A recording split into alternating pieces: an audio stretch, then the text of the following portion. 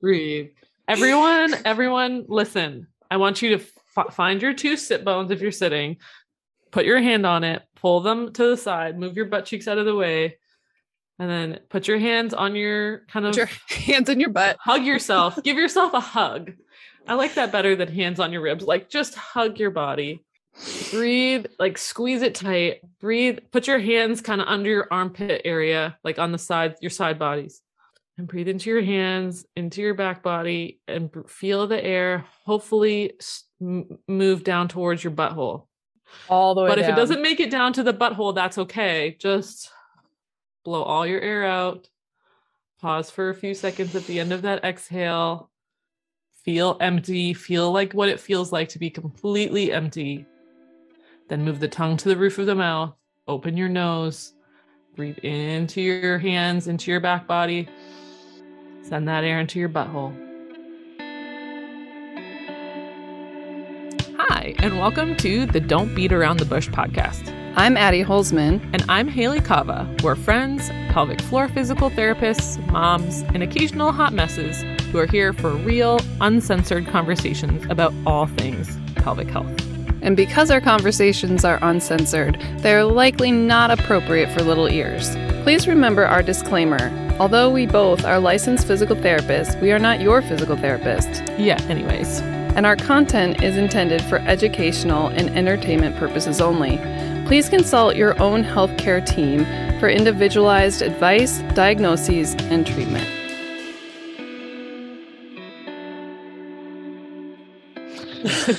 Breathe into your butt. Okay, so that reminds me of a beef I have with box breathing. And okay, so box breathing is when you inhale for 4 or whatever, X amount of seconds, then you hold it for X amount, exhale for X amount, and then hold it for X amount.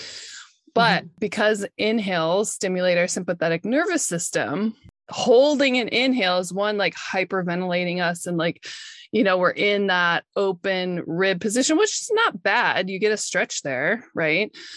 But like, I feel like that gets me caught in a sympathetic drive. So I think it should be like inhale for whatever amount of seconds, exhale, and then hold it like a triangle breath instead of a box breath. Anyway. Yeah. Super, super fat triangle breath. Yeah. But I do see the benefit of holding the inhale as far as stretching because you're using your air to stretch. So those intercostals and lats and stuff. And how I kind of feel, so there is research on like exclusive belly breathing. There is supporting it as helpful. And things like box breathing and other breathing techniques that there is evidence to support that it has a positive impact on our nervous system. And how I kind of feel about it is that it's bringing our attention to our body. And that is helpful. I think that we can be more efficient, and I'm all about efficiency, right? And so if I have to box breathe for this long and then do this for this long and do this for this long, and then I feel maybe more in tune, but it's whereas like I can do one long exhale, hold it out until I feel like I might pass out. Okay, maybe not quite that long, but hold it out for a long time and then get my tongue up to the roof of my mouth and do like 1 or 2 good inhales into my back body and then pause again in that long inhale. I need like 2 breaths. And I'm like, good. All right, we're back. Yep. And so I think it's good for people to have variety and options. And maybe in a situation where someone really is holding on to sympathetics, it feels safer for them to like more slowly shift into a parasympathetic state potentially. I don't know. I'm opening my mind to like those as other options. Do I think that we don't need to hold inhales? I don't think we need to hold inhales, but it's better than not paying attention to your breath. Right. So. It's like the mindfulness. It's the taking the time to like focus on your breathing in your body that I think has like a nice global impact. So I'm not going to discount it as shit, but there's better stuff. Right. Maybe holding the inhale slows down your breath because slower breathing also tips you into that parasympathetic state. So maybe that's the goal. Right. But yeah, I still am not on board with holding the in-breath. Yeah. Which breathing can be a very, very effective pain management tool, especially when you've had a C-section and you're trying to move and you have pain from the surgery and you're overwhelmed with a new baby and motherhood and being in a hospital and all of the things. You can really harness that breath. Right. And in postpartum in general, our abdominal wall now lacks any support that it once had from that uterus. Now we've cut through that abdominal wall, telling postpartum people or people who've had a vaginal birth or cesarean birth, but in this particularly cesarean birth, you can imagine that it feels like horrible to breathe into their belly. Yeah, it might not be great. Right? Yeah. Sure, we want to feel like the normal rise and fall of the abdomen, and that movement will start to initiate some good healing. But let's put breath somewhere else, right? Because that's what often gets taught when for like bowel movements or coughs or sneezes. It's like pillow across the low belly to support the incision so that we don't have larger motions of our breath on the abdomen, because that feels better.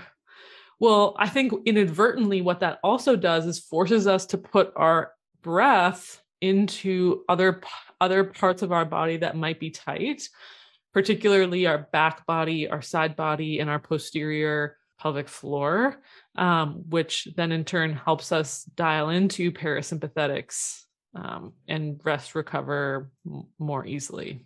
And so I used to do that. I feel like early postpartum, I did a lot, not like all the time or not as much as someone who had an abdominal surgery, but like supporting ab wall with hands or a pillow usually felt really good. Yeah. And I think that's because if you're generating pressure with like a cough or a sneeze or movement, and that pressure is pushing outward on your ab wall, putting pressure inward on your ab wall, kind of balance that stress out versus stretching that incision. But also, as you're healing from a C-section, doing those belly breaths or like getting that chest and belly to move together could be really good scar mobilization and getting it like moving again. So do you have any qualms about 360 breathing? Right. So when you see like see these lower ribs and how they flare all the way. No. Exactly. I think 360 breathing is the goal, but when we have a tendency to breathe forward, working on a 360 breath isn't going to get you a 360 breath. It's going to exaggerate the forward, and you need to get the side and the back expansion to eventually get the 360 breath. Yeah. Right. Like that. So like when someone is doing that and they're standing upright and you can see the ribs expand laterally, you can see them expand laterally and anterior posteriorly, but just through the bottom isn't really maximizing the range of motion of the diaphragm. It's still not maximizing the range of motion of the diaphragm. It's better than just push air into your belly, but it's still like, it's almost there. We're almost there. Let's now exhale, draw those ribs in. And I always am tempted to tell people like, kind of keep your ribs drawn in a little bit. Little tension, little hug. And see where else that air can go. So if you're only breathing into like those parts of your lungs, then you're not getting the upper parts of your lungs, the apical expansion. And so you need those abs to anchor your ribs down to help the diaphragm move through its full range of motion. Otherwise, it's not going to. It needs to provide that opposition for movement. And like, I feel like I've had a whole series of clients lately who've had all different types of births, cesarean, vaginal births, where they've been like doing that. Our treatment plan has we don't do a single lower body exercise. It is all support abdomen, support low ribs, teach them how to like expand other parts of their rib cage without their neck, without their shoulders drawing up. And things then are like, feel so much better. Because what do we do 24/7 from birth to death? Breathe, We man. breathe. So you have to hone in on those breathing mechanics because they can either wreck you or like make you feel amazing. Yeah. And I think what would be almost a better activity than put your hands on your low ribs and like force air into those areas is just put your hands like on your rib cage and notice your tendencies. Mm-hmm. That's what I do with clients in clinic when we're kind of testing their rib cage motion with their breath. I'm not trying to change the way that anyone is in that moment. We're just noticing when there is a bit more challenge on our breath, what is our pattern? Is our pattern more, oh, I feel like I need more air, I'm going to pull in with my neck muscles, or I feel like I need more air, am I going to tighten my back, or I'm going to tighten my butt? And so it helps us differentiate different categories of people because we're not all neck breathers. We're not all belly breathers. We're not all back breathers. And so knowing that about yourself is incredibly empowering to go, when I feel a little bit more stressed, I tighten my neck. I'm going to do neck releasing activities to help regulate my system. Or I'm a back breather. I tighten my back muscles when I'm stressed. I'm going to do activities that help me release that area of tension. And so we can be more specific and more intentional about the cueing and the exercises that we choose for someone based on their body and what it does versus, oh, you have pelvic floor tension, put your hands on those little ribs, expand, where that might not be what that person needs. Right. And if we haven't assessed it, we don't know. And this, all right, that was a bit of a rant. It is, but like there's mixed messages, I think, on social media, especially when you don't understand the nuances of breathing, is you want eccentric ab control on your inhales. That is the key. Like, yes, we want those abs to concentrically like close the rib cage on the exhales for rib mobility, but you have to control them on the inhales. Otherwise, your back and neck are going to take over and they have nothing is pulling against them in that tug of war. And you're going to lose control of your breathing. So for every other person, I know, right? Eccentric ab control, eccentrics in muscle. So there's concentric and eccentric. Concentric is when a muscle is shortening and tightening, and eccentric is when a muscle is still working, but it's getting longer. So if we think of it like a bicep curl, when we curl the bicep up, that's a concentric contraction, shortening contraction. How I remembered it in school was a con man you want to bring to jail. Like I did weird, weird brain things. Eccentric, right, then it's just the opposite, is that even though we're going away from the muscle is getting longer, it's going away from us, it's still activating. There's still control. So there's still control. So we know this orthopedically, or we know this from strength training, is that if you just curl the weight up and then drop it, and then curl the weight up and drop it, that's not as effective as I curl the weight up and I slowly lower the weight back down. We actually get more hypertrophy of muscles in that lengthening phase, and our muscles actually get stronger in that lengthening phase. So why wouldn't we strengthen our abdominals through that eccentric phase if the goal is to help mobilize a cesarean scar, help heal a diastasis recti, we need eccentrics. We need even that pelvic floor control. Like even you need it even to heal your pelvic floor, because those abs have to control and stabilize the ribs and pelvis as you inhale, for one, to get that air all the way down to your pelvic floor so the pelvic floor can lengthen, but two, like that stability of the pelvis is really huge in the position. So I think we're trying to stay on topic with C-section, but this is so important for it doesn't, because like the condition doesn't matter. And this is what I talk about in the group. Is that the condition doesn't mean shit. Yeah. So if you have prolapse, for example, and your pelvic floor tests weak, if you only ever work on the shortening phase, you're only ever going to get so far.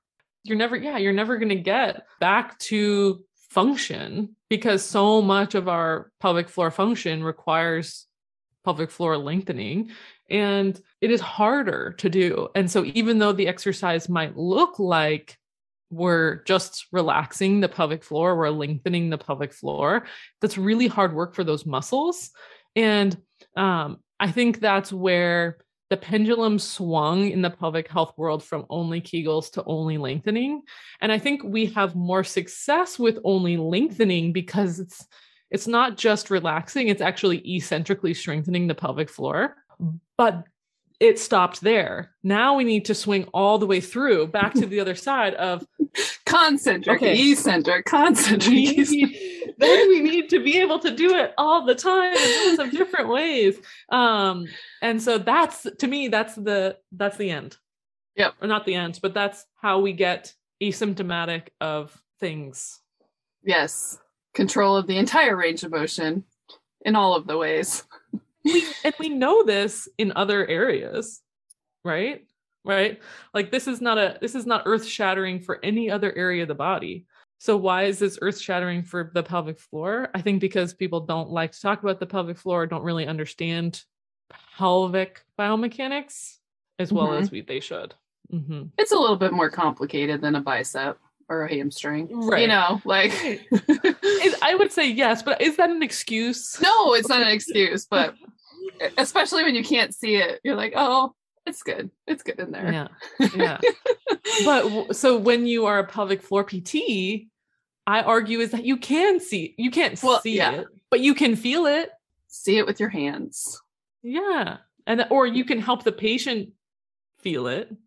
Right. And then once they feel it, it's like we're off to the races. So circling back to C-sections, because it's C-section awareness month. Stay on track. PSA, we do not stay on track. C-section awareness month is April. And about 30% of you moms listening have probably had one. So I think I think we've done an episode on, at least we've talked about C-sections. I'll link it. We did it with Empower Your Pelvis with Amanda Fisher and Morgan. Yep. From Empower Your Pelvis. And so I'll put that in the show notes, that episode. Yeah. I think as with anything, the more you know going into C-section, the more empowered you're going to feel, even though it might feel like you don't have power in the situation. But there's so many things you can do as far as like talking with your OB about like the atmosphere you want, or if you'll be able to like use a clear drape to see the baby come out, or if you're going to get skin to skin time right away, those kind of things to give you a little bit more of what you want in your experience. Yeah, absolutely. And I think, in that preparation for birth process, even if the birth plan, which, I have my own opinions about, but if the birth plan is go with the flow, do what's best for me and do what's best for the baby, and so you don't have a particular preference on the birth process, I think it's still so important to understand and know about all the things that can happen. And so even preparing for my, my second birth, I was listening to cesarean stories. I was learning about, okay, yeah, what if that is a scenario that comes up, can I mentally process what is going to happen so that if when I'm in that the first time, it's not so frightening or so scary, because it's okay. I know what questions to ask, and I know what preferences I have if that is the scenario. And so, yeah, I think that with any type of birth, the more informed we are, and the more we feel like we are part of the decision-making process, and we get informed consent for these types of things, the better experience everyone's gonna have, which is why doulas are amazing. And I think sometimes C-section moms don't think that they need a doula or that kind of thing, but I mean, I can imagine that I would still want a doula, even if I was having a planned C-section. Right. Mm-hmm. Yeah. And as far as, knowing that you're going to have a C-section, some things that you can, and this could probably apply to vaginal birth too, but learning how to get in and out of the bed, like via log roll, or having your spouse like learn how to help assist you up and down, knowing that, you know, you could grab a pillow to hug if you have to cough or sneeze, making sure that your diet and hydration is good leading up to your C-section, or maybe, you know, if you need to take laxatives before so that your poop is not hard, you're not constipated, because that will put more pressure on your ab wall when you have to poop. So all of those things can kind of prep you into a little bit easier experience, because you already know. I tell my moms all the time, doesn't matter what kind of birth you have, the more you know going in, because when you have a baby, especially first time moms who don't understand just like how you get flipped upside down when a new baby comes, they're like, oh yeah, I'll learn that after, or like I'll start PT after birth or whatever. But it is so beneficial to learn the moves, to learn the breathing patterns, to learn the goals of movement before you give birth, because your brain width and your headspace after birth is so limited, and learning new things postpartum is really, really hard. Right. I would even say things like breastfeeding, taking a breastfeeding class, maybe meeting with a LHA league group or an IBCLC before giving birth, especially the first time, but even subsequent pregnancies, because the more you know, the more you have your network in place, is like so much knowledge and information you can gain, so that again, it's not such a dramatic shift of trying to care for your body, trying to care for a baby, trying to learn how to feed a baby, managing your recovery, and yeah, for sure. And then the one thing, and I think we talked about this on the episode with Empower Your Pelvis, but all C-section moms should know about scar mobs and what you can do in those first, you know, up to 6 weeks. That's not directly on the scar, but just like moving tissues around the scar, not directly on the incision, breathing techniques to start mobilizing, gentle rib mobilization exercises. And then when the scab is off, you can start putting pressure on the scar, which is usually 6 to 8 weeks, and like moving things around in all directions, the entire length of the scar, gradually getting deeper and deeper, so you get through that skin and muscle layer down to the organ layer. Like laying on your back with your knees bent, you're going to be able to get the deepest, so like around that bladder, up to 5 minutes a day. But I learned from Birth Healing, that's her name, right? Birth Healing, Lynn Schulte. Yeah. She said that scar tissue can develop up to 2 years postpartum, or 2 years post C-section. And so getting that full tissue mobility, but then doing kind of maintenance, like once a month, checking in to make sure you've maintained the tissue mobility, is really important up to 2 years. So I think that is something that kind of boggles people's minds. Yeah. Sometimes my advice on that scar tissue is like, okay, we've got once we can start to get on it more directly, can it move in all directions? Yeah, how does it feel through that deepest layer? And then I tend to prioritize movement over direct contact. Once it seems to be heading in a good direction, I say, okay, now we need to challenge your abdominals in all 3 planes of motion, challenge it in all different directions, because in terms of like actually moving that tissue is going to be more helpful for the scar. But I think that's cool to know that I would keep doing check-ins on its mobility. But we're also going to be challenging its mobility through movement. Right. Yeah. And I hear all the time when moms start to get back to working out, they're like, oh, I get this sharp pain when I do this or that. And I'm like, that's not necessarily a bad thing if you've been cleared to work out and you're like progressing back, given the exercise isn't too challenging, right? But when you start getting back to like, especially exercises that are going to recruit a lot of abs, you might get some like pulling a little bit, right? Or like some like weird sensations because those muscles are pulling on the scar to mobilize it. It's not really a bad thing. You don't want to be doing that for a half hour, probably, because you're going to pay for it later. It's going to get sore. But like every once in a while, if you get like a pull, that could be a good thing, given that healing has, has not been complicated and things are ready for that stress. Yeah. Like having worked with people who've had knee replacements or who had like knee surgeries, is that, yeah, we want to work on that scar initially. But mainly we want to work on that scar so that it's the scar tension is not a limiting factor in your knee range of motion. So same thing for the abdominal walls. Like we just want to make sure that your function is optimized, even though there's a scar there. Yeah. Yeah. Anything else for tips for C-sections? Again, for positioning with, instead of using a pillow, having a reclined, when you're reclined, or I know Jessie Mundell always talks about having like a hospital bed for her C-section recovery at home, just so that she could have like the head up and down move. And that was something that she thought was really important for her,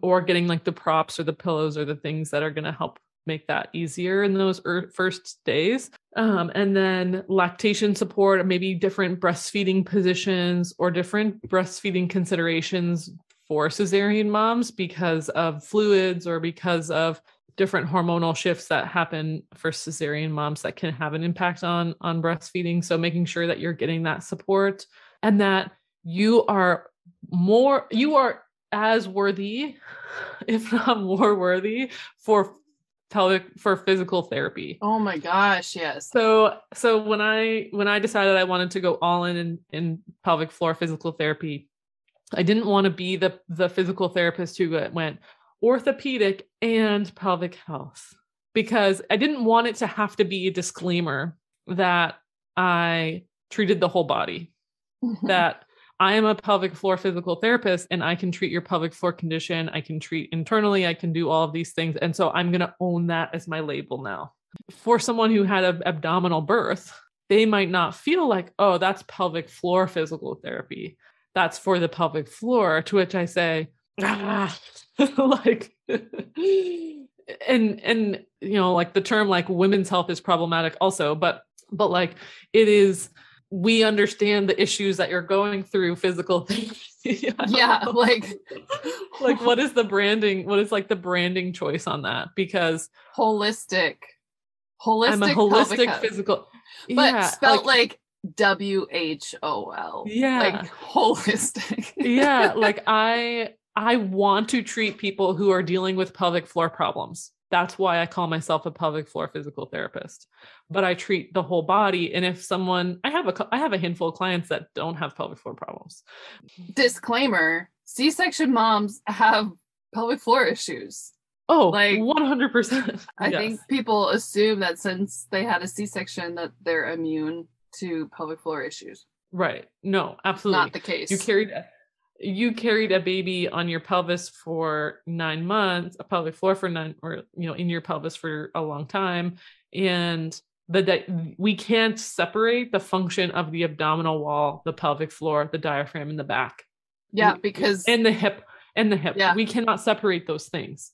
Right. They aren't separate. When you have a C-section, you lose that pelvic support for a little bit. Well, those abs are healing. So what's that going to do to your pelvic floor? It might have to overstabilize, and it might get hypertonic, and you might get constipated with hemorrhoids or prolapse or whatever, because that system, something happened in that system, even though it wasn't directly to the pelvic floor. So it's like a system physical therapist. I'm a system physical therapist. Holistic system. I'm a holistic system physical whole body. I'm a pumps. I'm like a body pump. Oh my gosh. Therapist. I was thinking about the lungs. Okay. This kind of ties into the ribs and the abs. But okay. So if you imagine each lung as like a tire, I was like doing this on my run.